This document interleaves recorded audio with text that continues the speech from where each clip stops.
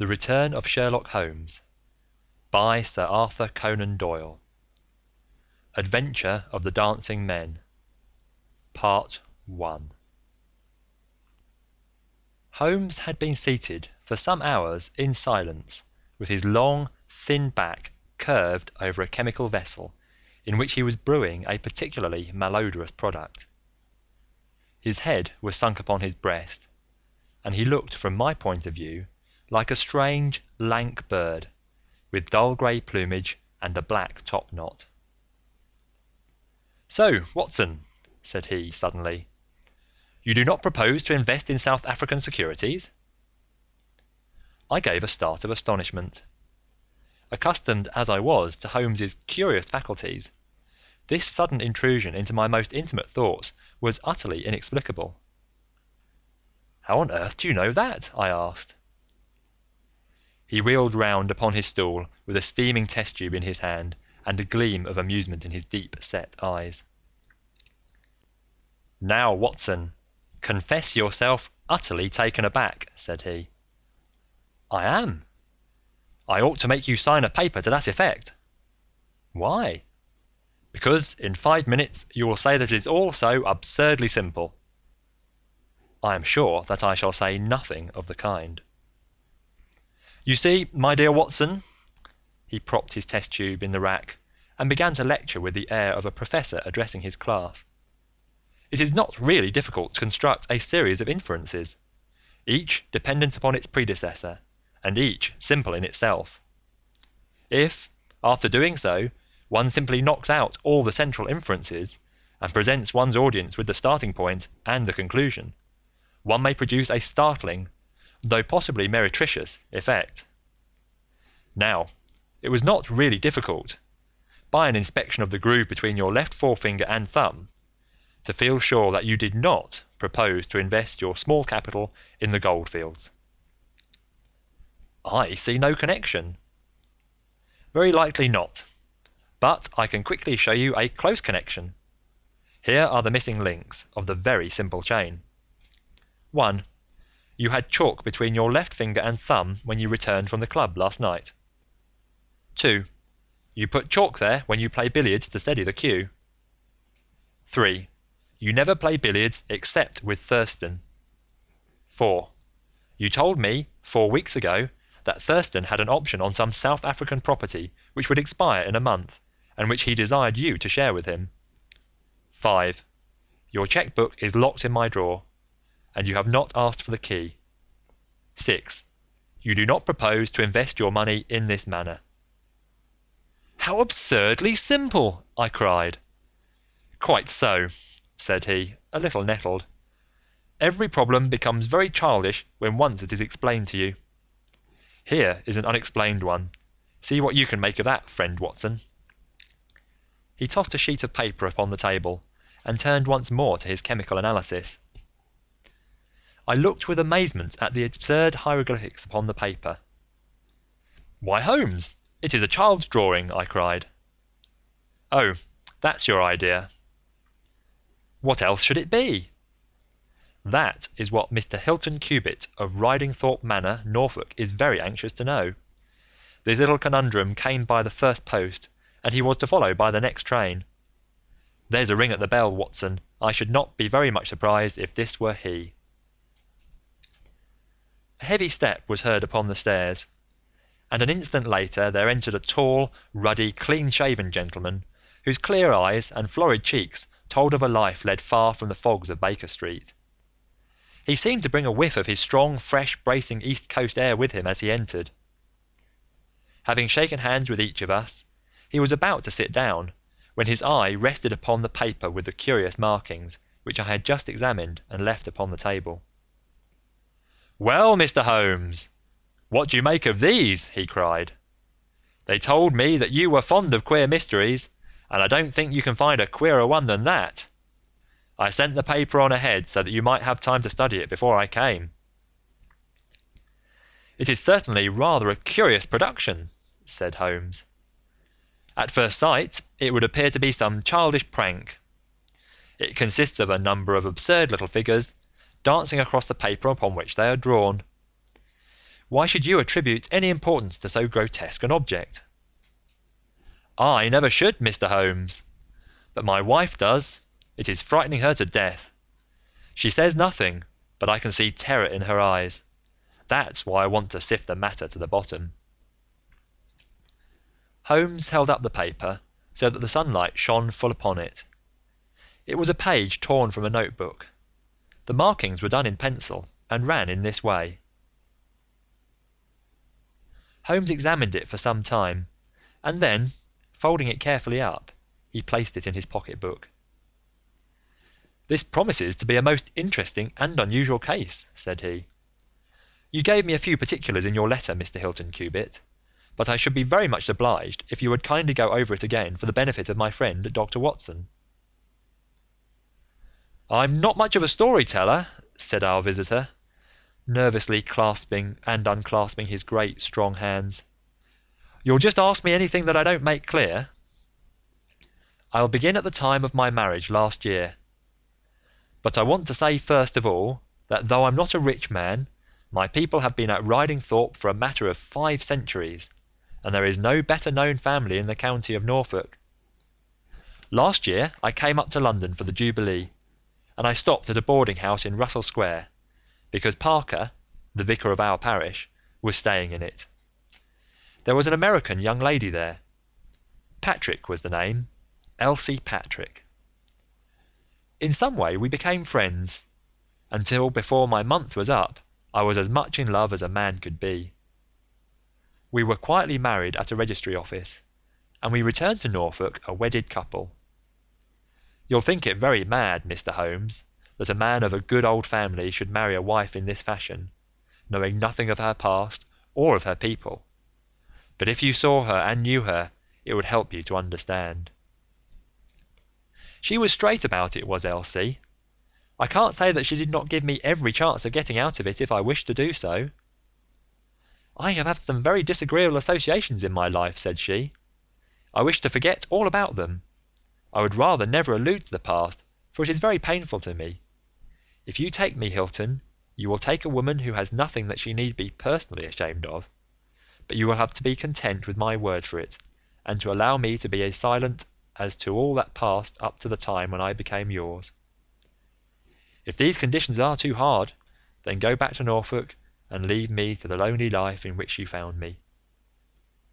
It was only the day before our wedding that she said these words to me. I told her that I was content to take her on her own terms, and I have been as good as my word. Well, we have been married now for a year, and very happy we have been. But about a month ago, at the end of June, I saw for the first time signs of trouble. One day my wife received a letter from America. I saw the American stamp.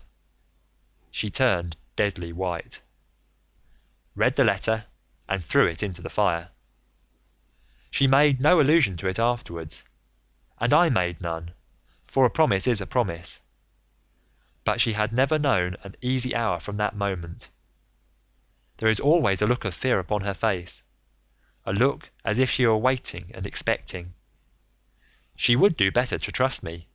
She would find that I was her best friend, but until she speaks, I can say nothing.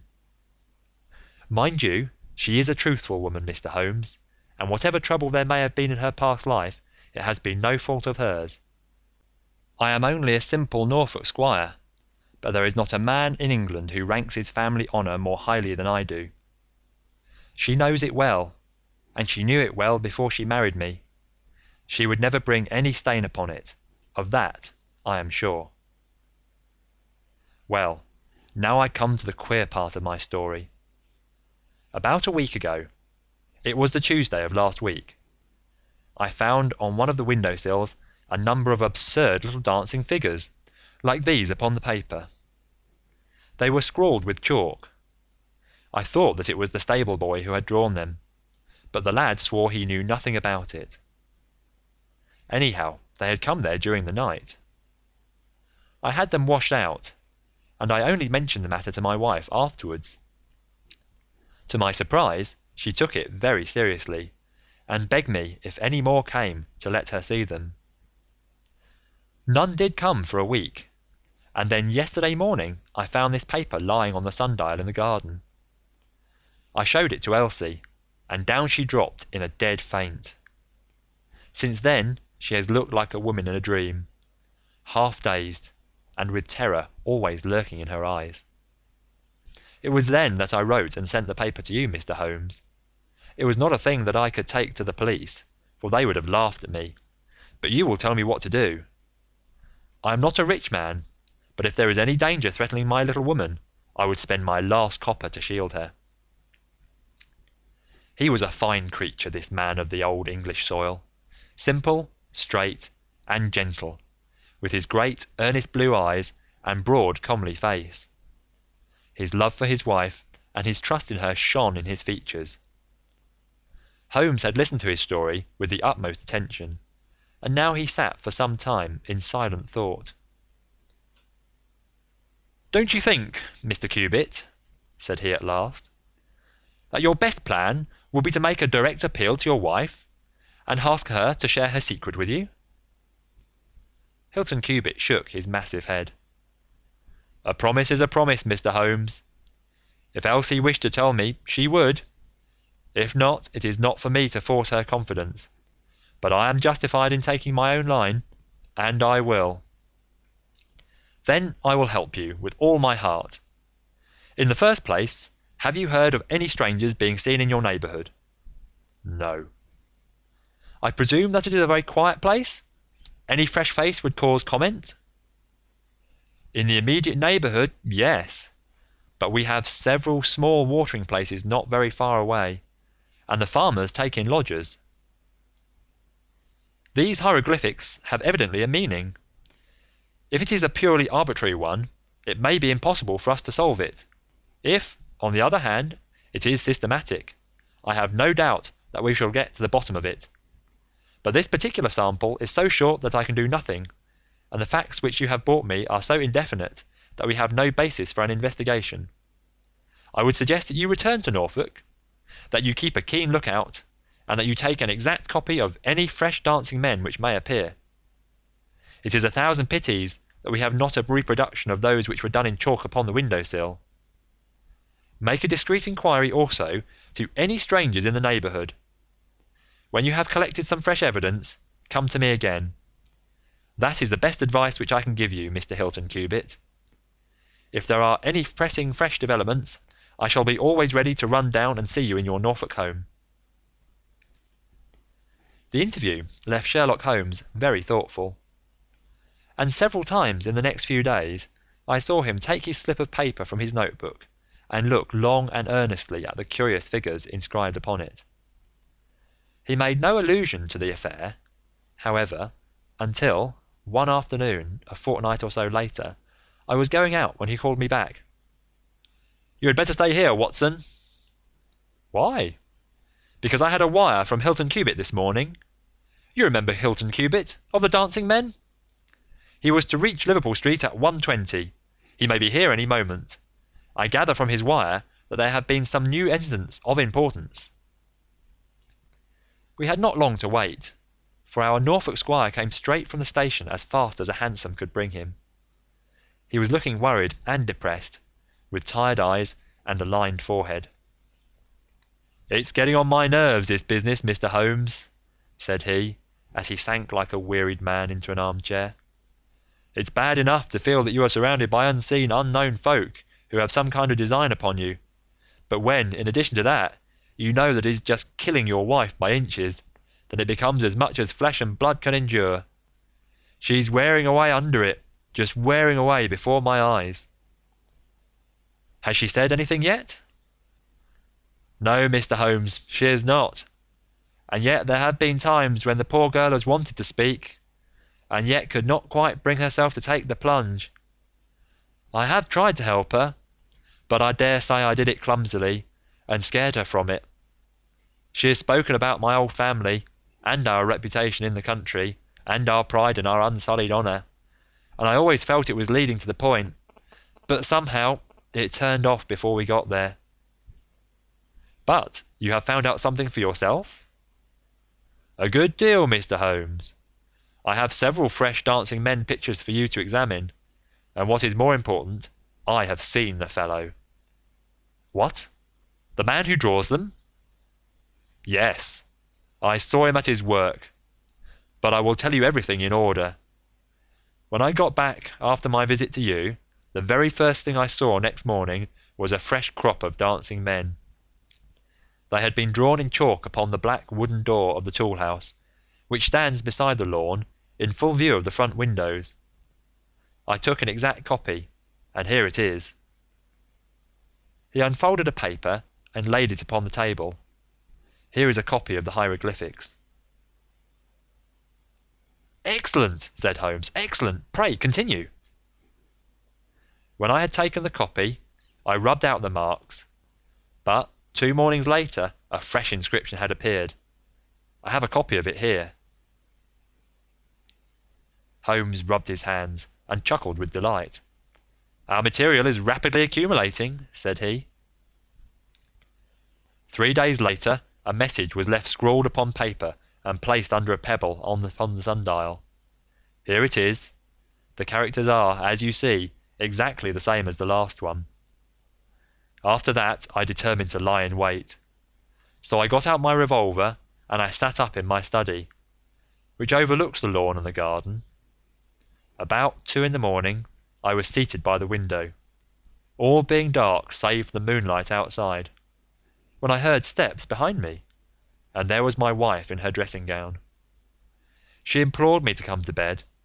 I told her frankly that I wished to see who it was who played such absurd tricks upon us. She answered that it was some senseless practical joke, and that I should not take any notice of it. "If it really annoys you, Hilton, we might go and travel, you and I, and so avoid this nuisance." "What? Be driven out of our own house by a practical joker?" said I. "Why, we should have the whole country laughing at us." "Well, come to bed," said she, "and we can discuss it in the morning." Suddenly, as she spoke, I saw her white face grow whiter yet in the moonlight, and her hand tightened upon my shoulder. Something was moving in the shadow of the tool house. I saw a dark, creeping figure which crawled around the corner and squatted in front of the door. Seizing my pistol, I was rushing out, when my wife threw her arms around me and held me with convulsive strength. I tried to throw her off, but she clung to me most desperately. At last I got clear, but by the time I had opened the door and reached the house, the creature was gone. He had left a trace of his presence, however, for there on the door was the very same arrangement of dancing men which you had already twice appeared, and which I have copied on that paper. There was no other sign of the fellow anywhere, though I ran all over the grounds, and yet the amazing thing is that he must have been there all the time, for when I examined the door again in the morning, he had scrawled some more of his pictures under the line which I had already seen. Have you that fresh drawing? Yes, it is very short, but I made a copy of it, and here it is. Again he produced a paper. The new dance was in this form. Tell me, said Holmes, and I could see by his eyes that he was much excited. Was this a mere addition to the first, or did it appear to be entirely separate? It was on a different panel of the door. Excellent! This is far the most important for all our purposes. It fills me with hopes. Now, Mr. Hilton Cubitt, please continue your most interesting statement. I have nothing more to say, Mr. Holmes, except that I was angry with my wife that night for having held me back when I might have caught the skulking rascal.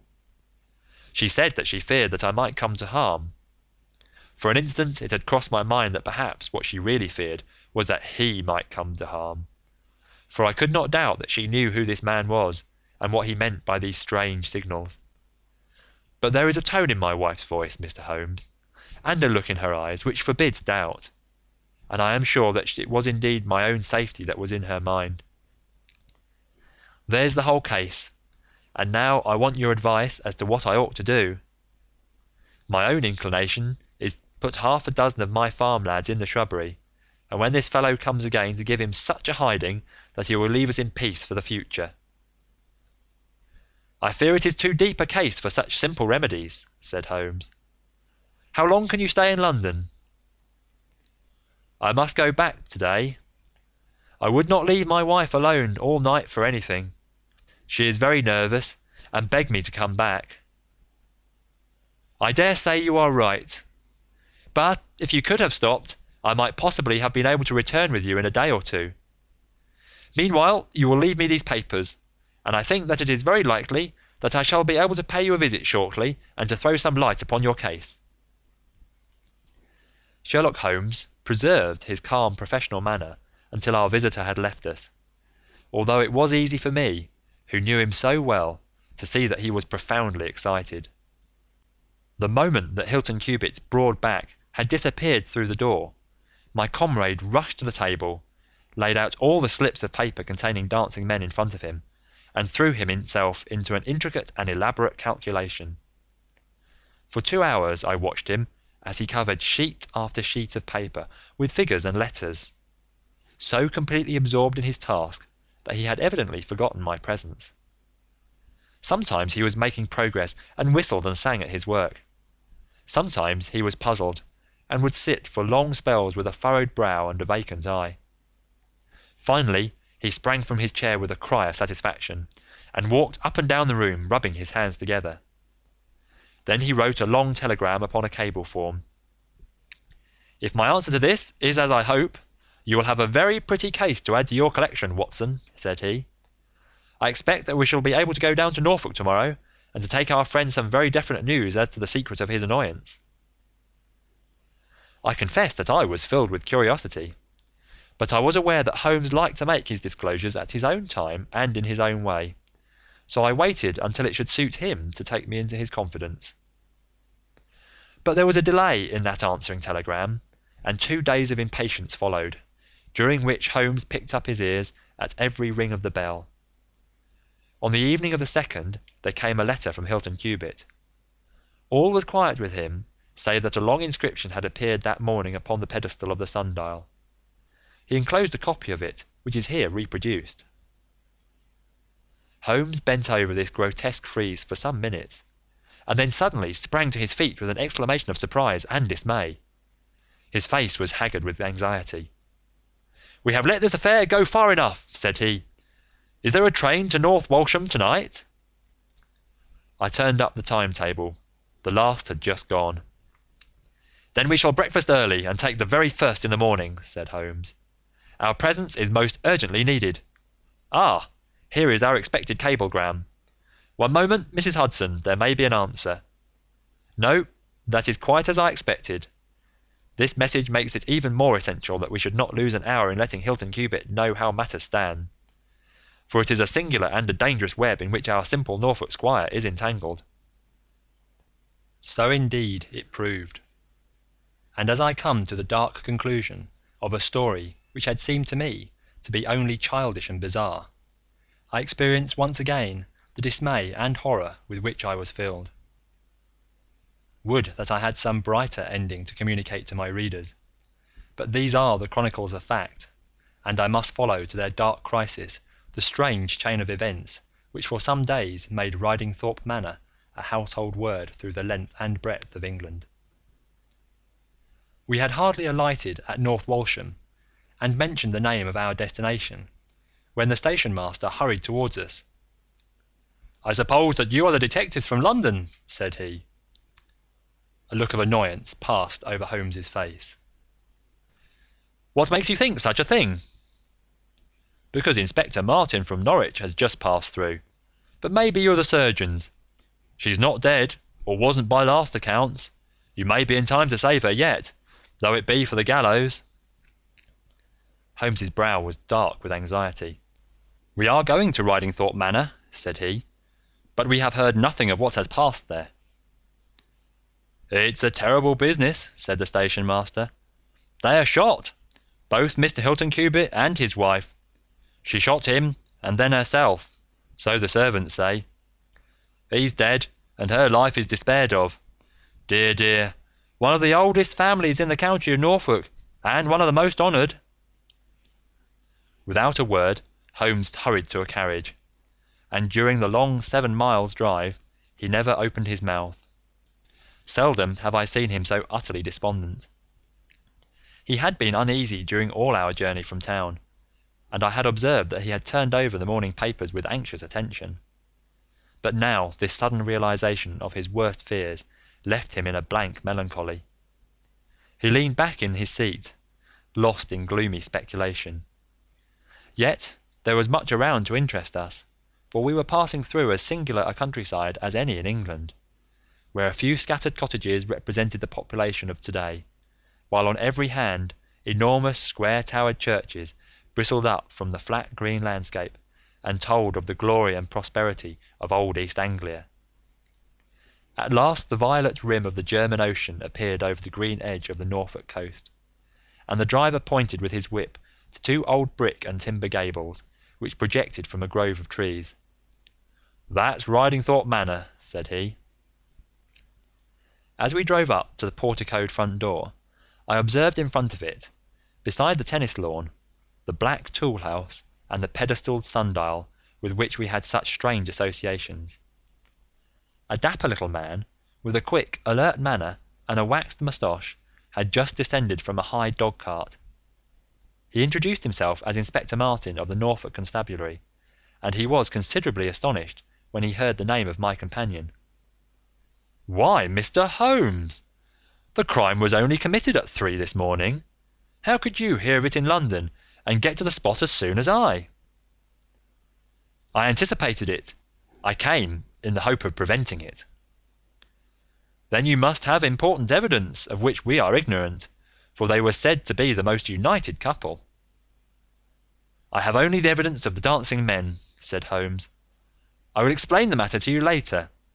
Meanwhile, since it is too late to prevent this tragedy, I am very anxious that I should use the knowledge which I possess in order to ensure that justice be done.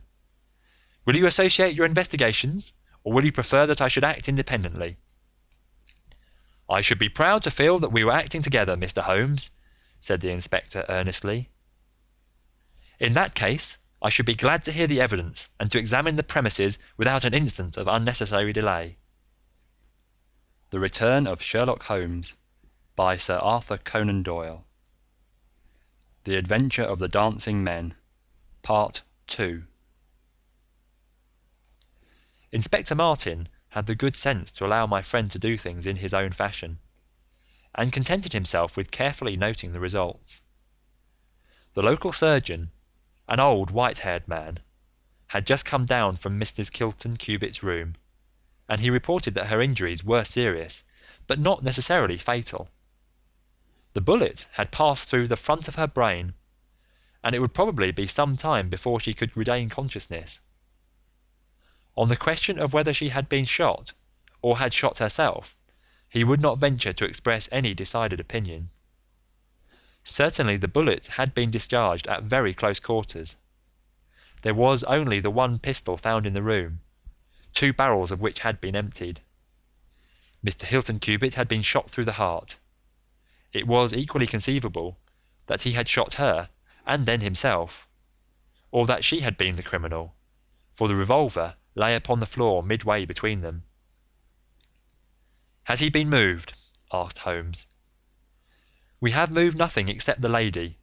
We could not leave her lying wounded upon the floor."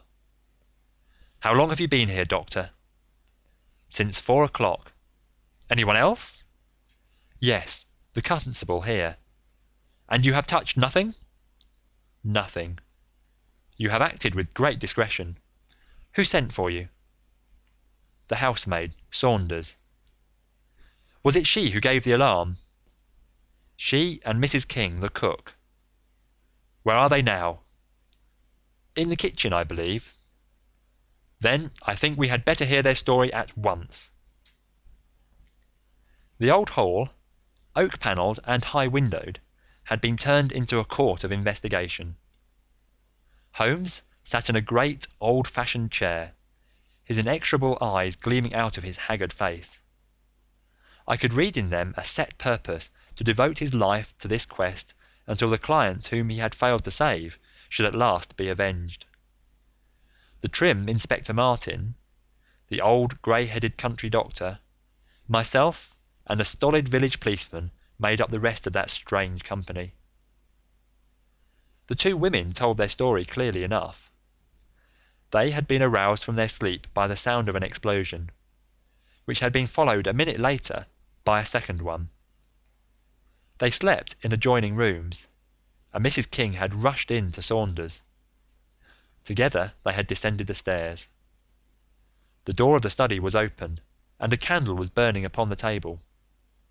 Their master lay upon his face in the centre of the room. He was quite dead. Near the window his wife was crouching, her head leaning against the wall. She was horribly wounded, and the side of her face was red with blood. She breathed heavily, but was incapable of saying anything. The passage, as well as the room, was full of smoke and the smell of powder. The window was certainly shut and fastened upon the inside. Both women were positive upon the point. They had at once sent for the doctor and for the constable. Then, with the aid of the groom and the stable boy, they had conveyed their injured mistress to her room. Both she and her husband had occupied the bed. She was clad in her dress, he in his dressing gown, over his night clothes. Nothing had been moved in the study. So far as they knew, there had never been any quarrel between husband and wife. They had always looked upon them as a very united couple. These were the main points of the servants' evidence. In answer to Inspector Martin, they were clear that every door was fastened upon the inside, and that no one could have escaped from the house. In answer to Holmes, they both remembered that they were conscious of the smell of powder from the moment that they ran out of their rooms upon the top floor. "I commend that fact carefully to your attention," said Holmes to his professional colleague, "and now I think that we are in a position to undertake a thorough examination of the room." The study proved to be a small chamber, lined on three sides with books, and with a writing table facing an ordinary window, which looked out upon the garden. Our first attention was given to the body of the unfortunate squire, whose huge frame lay stretched across the room. His disordered dress showed that he had been hastily aroused from sleep. The bullet had been fired at him from the front, and had remained in his body after penetrating the heart. His death had certainly been instantaneous and painless. There was no powder marking either upon his dressing gown or on his hands. According to the country surgeon, the lady had stains upon her face, but none upon her hand. "The absence of the latter means nothing, though its presence may mean everything," said Holmes. "Unless the powder from a badly fitting cartridge happens to spurt backward, one may fire many shots without leaving a sign. I would suggest that Mr. Hilton Cubit's body may now be removed. I suppose, Doctor, that you have not recovered the bullet which wounded the lady?" "A serious operation will be necessary before that can be done, but there are still 4 cartridges in the revolver. 2 have been fired and 2 wounds inflicted, so that each bullet can be accounted for." "So it would seem," said Holmes. "Perhaps you can account also for the bullet which has so obviously struck the edge of the window." He had turned suddenly, and his long, thin finger was pointing to a hole which had been drilled right through the lower window sash, about an inch above the bottom. "By George!" cried the inspector. "However did you see that?" "Because I looked for it." "Wonderful!" said the country doctor. "You are certainly right, sir. Then a 3rd shot has been fired, and therefore a 3rd person must have been present. But who could that have been, and how could he have got away?" "That is the problem which we are now about to solve," said Sherlock Holmes. "You remember, Inspector Martin, when the servants said that on leaving their room they were at once conscious of a smell of powder. I remarked that the point was an extremely important one." "Yes, sir, but I confess I did not quite follow you." "It suggested that at the time of the firing the window as well as the door of the room had been open, otherwise the fumes of powder could not have been blown so rapidly through the house. A draught in the room was necessary for that. Both door and window were only open for a very short time, however." "How do you prove that?" "Because the candle was not guttered. "Capital!" cried the inspector. "Capital!" Feeling sure that the window had been open at the time of the tragedy, I conceived that there might have been a third person in the affair, who stood outside this opening and fired through it. Any shot directed at this person might hit the sash. I looked, and there, sure enough, was the bullet mark. But how came the window to be shut and fastened? The woman's first instinct would be to shut and fasten the window. But hello! What is this? It was a lady's handbag, which stood upon the study table. A trim little handbag of crocodile skin and silver. Holmes opened it and turned the contents out. There were 20 £50 notes of the Bank of England, held together by an Indian rubber band. Nothing else. "This must be preserved, for it will figure in the trial," said Holmes, as he handed the bag with its contents to the inspector. "It is now necessary that we should try to throw some light upon this third bullet, which has clearly, from the splintering of the wood, been fired from inside the room. I should like to see Mrs. King, the cook, again. You said, Mrs. King, that you were awakened by a loud explosion. When you said that, did you mean that it seemed to you to be louder than the second one?" "Well, sir, it wakened me from my sleep, so it is hard to judge, but it did seem very loud." "You don't think that it might have been 2 shots fired almost at the same instant?" "I'm sure I couldn't say, sir." "I believe that it was undoubtedly so.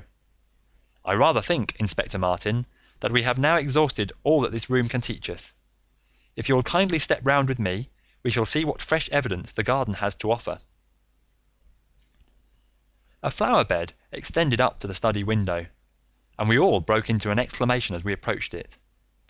The flowers were trampled down, and the soft soil was imprinted all over with footmarks. Large masculine feet they were, with peculiarly long, sharp toes. Holmes hunted about among the grass and leaves like a retriever after a wounded bird. Then, with a cry of satisfaction, he bent forward and picked up a little brazen cylinder. "I thought so," said he. "The revolver had an ejector, and here is the third cartridge. I really think, Inspector Martin, that our case is almost complete." The country inspector's face had shown intense amazement at the rapid and masterful progress of Holmes's investigation. At first he had shown some disposition to assert his own position, but now he was overcome with admiration and ready to follow without question wherever Holmes led. "Whom do you suspect?" he asked. "I'll go into that later. There are several points in this problem which I have not been able to explain to you yet. Now that I have got so far, I had best proceed on my own lines, and then clear the whole matter up once and for all." "Just as you wish, Mr. Holmes, so long as we get our man." "I have no desire to make mysteries, but it is impossible at the moment of action to enter into long and complex explanations. I have the threads of this affair all in my hand. Even if this lady should never recover consciousness, we can still reconstruct the events of last night and ensure that justice be done. First of all, I wish to know whether there is any inn in this neighbourhood known as Elridge's." The servants were cross-questioned, but none of them had heard of such a place. The stable boy threw a light upon the matter by remembering that a farm of that name lived some miles off in the direction of East Ruston. "Is it a lonely farm?" "Very lonely, sir."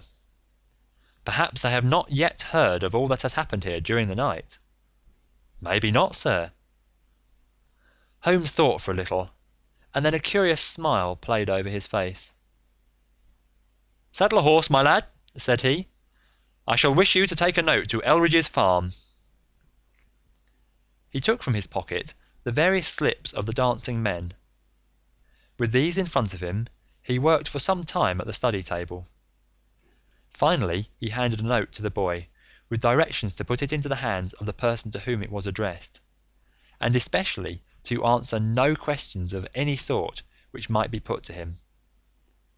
I saw the outside of the note, addressed in straggling, irregular characters, very unlike Holmes's usual precise hand. It was consigned to Mr. Abe Slaney, Elridge's Farm, East Ruston, Norfolk. "I think, Inspector," Holmes remarked, "that you would do well to telegraph for an escort, as, if my calculations prove to be correct, you may have a particularly dangerous prisoner to convey to the county jail. The boy who takes this note could no doubt forward your telegram.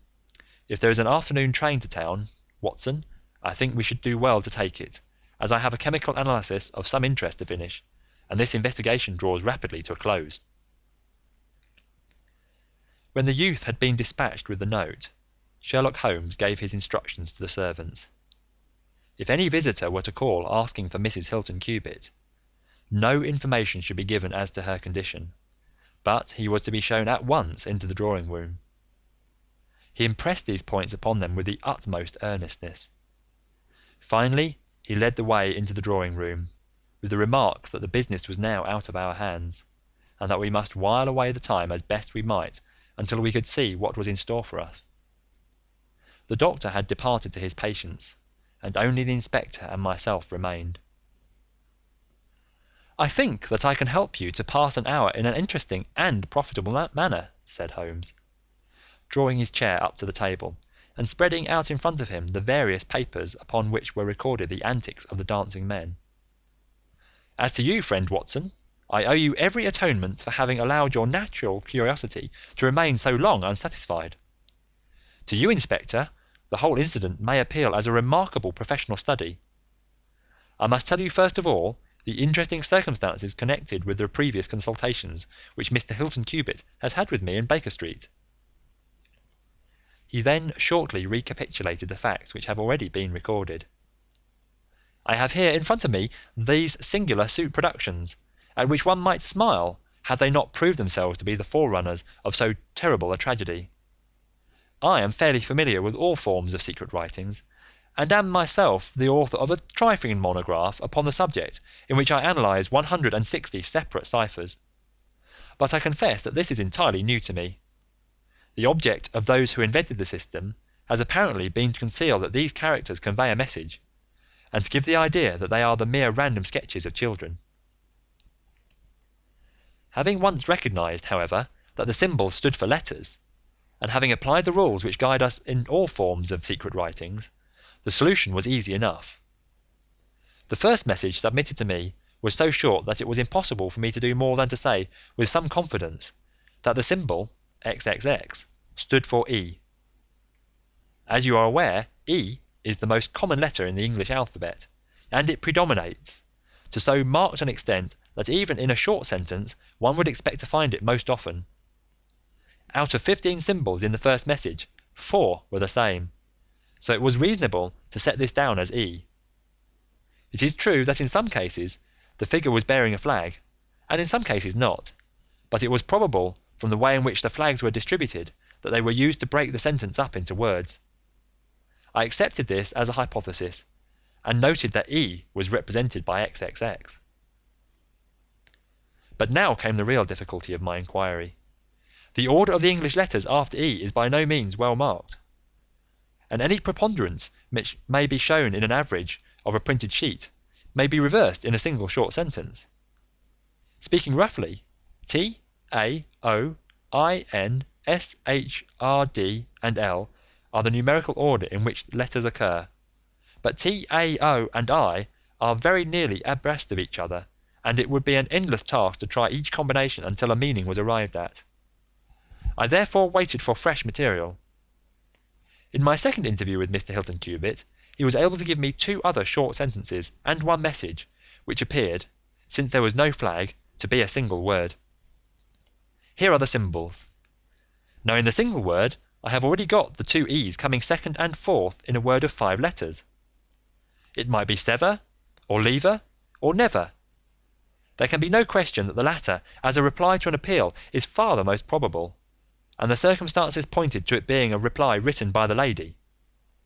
Accepting it as correct, we are now able to say that the symbols stand respectively for N, V, and R. Even now I was in considerable difficulty, but a happy thought put me in possession of several other letters. It occurred to me that if these appeals came, as I expected, from someone who had been intimate with the lady in her early life, a combination which contained 2 E's with 3 letters between might very well stand for the name Elsie. On examination, I found that such a combination formed the termination of the message, which was 3 times repeated. It was certainly some appeal to Elsie. In this way, I had got my L, S and I. But what appeal could it be? There were only 4 letters in the word which preceded Elsie, and it ended E. Surely the word must be come. I tried all other 4 letters ending in E, but could find none to fit the case. So now I was in possession of C, O and M, and I was in a position to attack the first message once more. Dividing it into words, and putting dots for each symbol which was still unknown, so treated it worked out in this fashion. .M, .E, R, E, .E, S, L, N, E, . Now the first letter can only be A, which is a most useful discovery, since it occurs no fewer than 3 times in this short sentence, and the H is also apparent in the second word. Now it becomes am here, A.E. slain, or filling in the obvious vacancies in the name, am here, Abe Slaney. I had so many letters now that I could proceed with considerable confidence to the second message, which worked out in this fashion: A. ELRI. ES.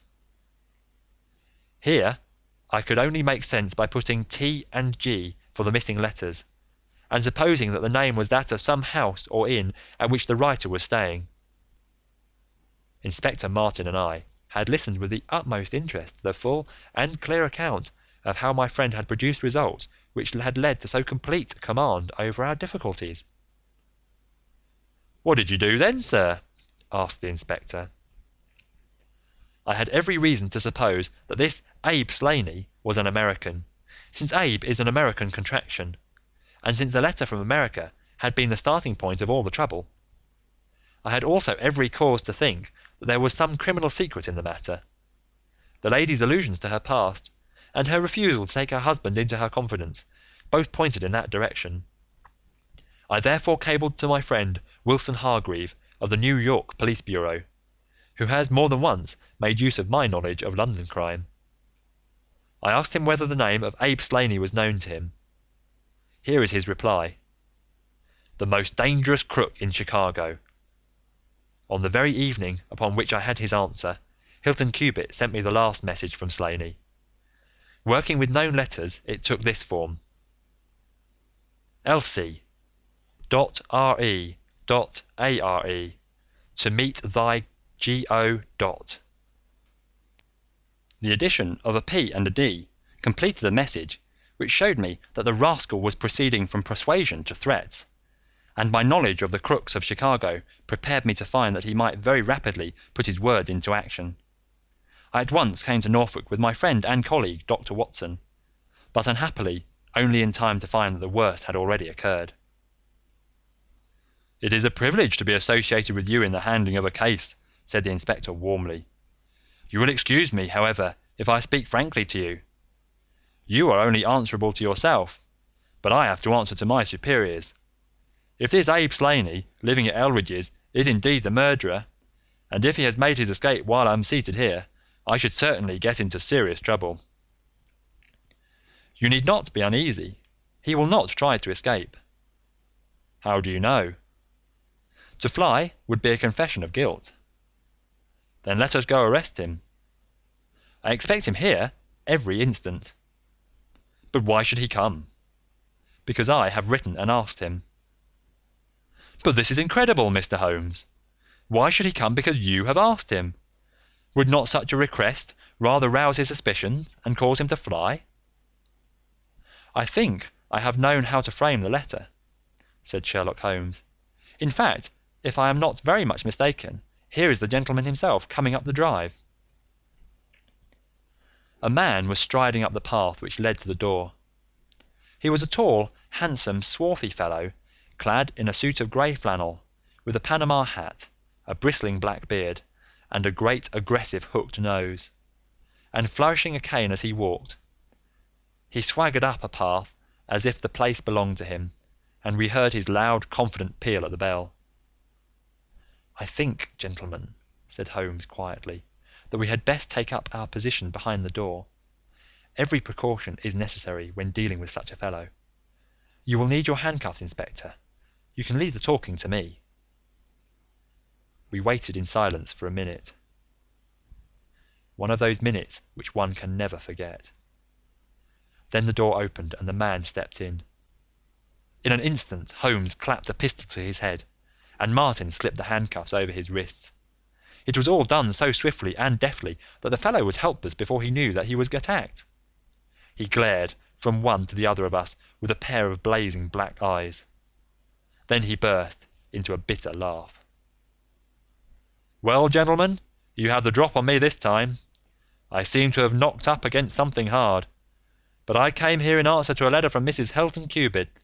Don't tell me that she is in this. Don't tell me that she helped set a trap for me." "Mrs. Hilton Cubitt was seriously injured and is at death's door." The man gave a hoarse cry of grief, which rang through the house. "You're crazy!" he cried fiercely. "It was he that was hurt, not she. Who would have hurt little Elsie? I may have threatened her, God forbid me, but I would not have touched a hair on her pretty head. Take it back, you. Say that she is not hurt." "She was badly wounded by the side of her dead husband." He sank with a deep groan on the settee and buried his face in his manacled hands. For 5 minutes he was silent. Then he raised his face once more and spoke with the cold composure of despair. "I have nothing to hide from you, gentlemen," said he. "If I shot the man, he had his shot at me, and there's no murder in that. But if you think I could have hurt that woman, then you don't know either me or her. I tell you, there was never a man in this world loved a woman more than I loved her. I had a right to her. She was pledged to me years ago. Who was this Englishman that he should come between us? I tell you I had the first right to her, and that I was only claiming my own." "She broke away from your influence when she found the man that you are," said Holmes sternly. "She fled from America to avoid you, and she married an honourable gentleman in England. You dogged her and followed her and made her life a misery to her, in order to induce her to abandon the husband whom she loved and respected, in order to fly with you, whom she feared and hated. You have ended by bringing about the death of a noble man and driving his wife to suicide. That is your record in this business, Mr. Abe Slaney, and you will answer for it to the law." "If Elsie dies, I care nothing what becomes of me," said the American. He opened one of his hands and looked at a note crumpled up in his palm. "See here, mister," he cried, with a gleam of suspicion in his eyes. "You're not trying to scare me over this, are you? If the lady is hurt as bad as you say, who was it that wrote this note?" He tossed it forward onto the table. "I wrote it to bring you here." "You wrote it? There was no one on earth outside the joint who knew the secret of the dancing men. How came you to write it?" "What one man can invent, another can discover," said Holmes. "There is a cab coming to convey you to Norwich, Mr. Slaney, but meanwhile you have time to make some small reparation for the injury you have wrought. Are you aware that Mrs. Hilton Cubitt has herself lain under grave suspicion of the murder of her husband, and that it was only my presence here, and the knowledge which I happen to possess, which has saved her from the accusation? The least that you owe her is to make it clear to the whole world that she was in no way, directly or indirectly, responsible for his tragic end." "I ask nothing better," said the American. "I guess the very best case I can make for myself is the absolute naked truth." "It is my duty to warn you that it will be used against you," cried the inspector, with the magnificent fair play of the British criminal law. Slaney shrugged his shoulders. "I'll chance that," said he. "First of all, I want you gentlemen to understand that I have known this lady since she was a child. There were 7 of us in a gang in Chicago, and Elsie's father was the boss of the joint. He was a clever man, was old Patrick. It was he who invented that writing, which would pass as a child's scrawl unless you just happened to have the key to it. Well, Elsie learned some of our ways, but she couldn't stand the business, and she had a bit of honest money of her own, so she gave us all the slip and got away to London. She had been engaged to me, and she would have married me, I believe, if I had taken over another profession, but she would have nothing to do with anything on the cross. It was only after her marriage to this Englishman that I was able to find out where she was. I wrote to her, but got no answer. After that I came over, and as letters were no use, I put my messages where she could read them. Well, I have been here a month now. I lived in that farm, where I had a room down below, and could get in and out every night, and no one the wiser. I tried all I could to coax Elsie away. I knew that she read the messages, for once she wrote an answer under one of them. Then my temper got the better of me, and I began to threaten her. She sent me a letter then, imploring me to go away, and saying that it would break her heart if any scandal should come upon her husband. She said that she would come down when her husband was asleep at 3 in the morning, and speak with me through the end window, if I would go away afterwards and leave her in peace. She came down and brought money with her, trying to bribe me. This made me mad, and I caught her arm and tried to pull her through the window. At that moment in rushed the husband, with his revolver in his hand. Elsie had sunk down upon the floor, and we were face to face.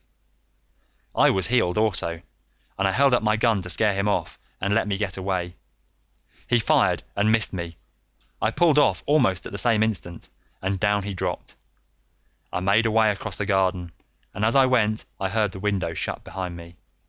That's God's truth, gentlemen, every word of it, and I heard no more about it until that lad came riding up with a note which made me walk in here like a jay and give myself into your hands. A cab had driven up whilst the American had been talking. 2 uniformed policemen sat inside. Inspector Martin rose and touched his prisoner on the shoulder. "It is time for us to go." "Can I see her first?" "No, she is not conscious. Mr. Sherlock Holmes, I only hope that if ever again I have an important case, I shall have the good fortune to have you by my side." We stood at the window and watched the cab drive away. As I turned back, my eye caught the pellet of paper which the prisoner had tossed upon the table. It was the note with which Holmes had decoyed him. "See if you can read it, Watson," said he with a smile. It contained no word but this little line of dancing men. "If you use the code which I have explained," said Holmes, "you'll find that it simply means, 'Come here at once.'" I was convinced that it was an invitation which he would not refuse, since he could never imagine that it could come from anyone but the lady.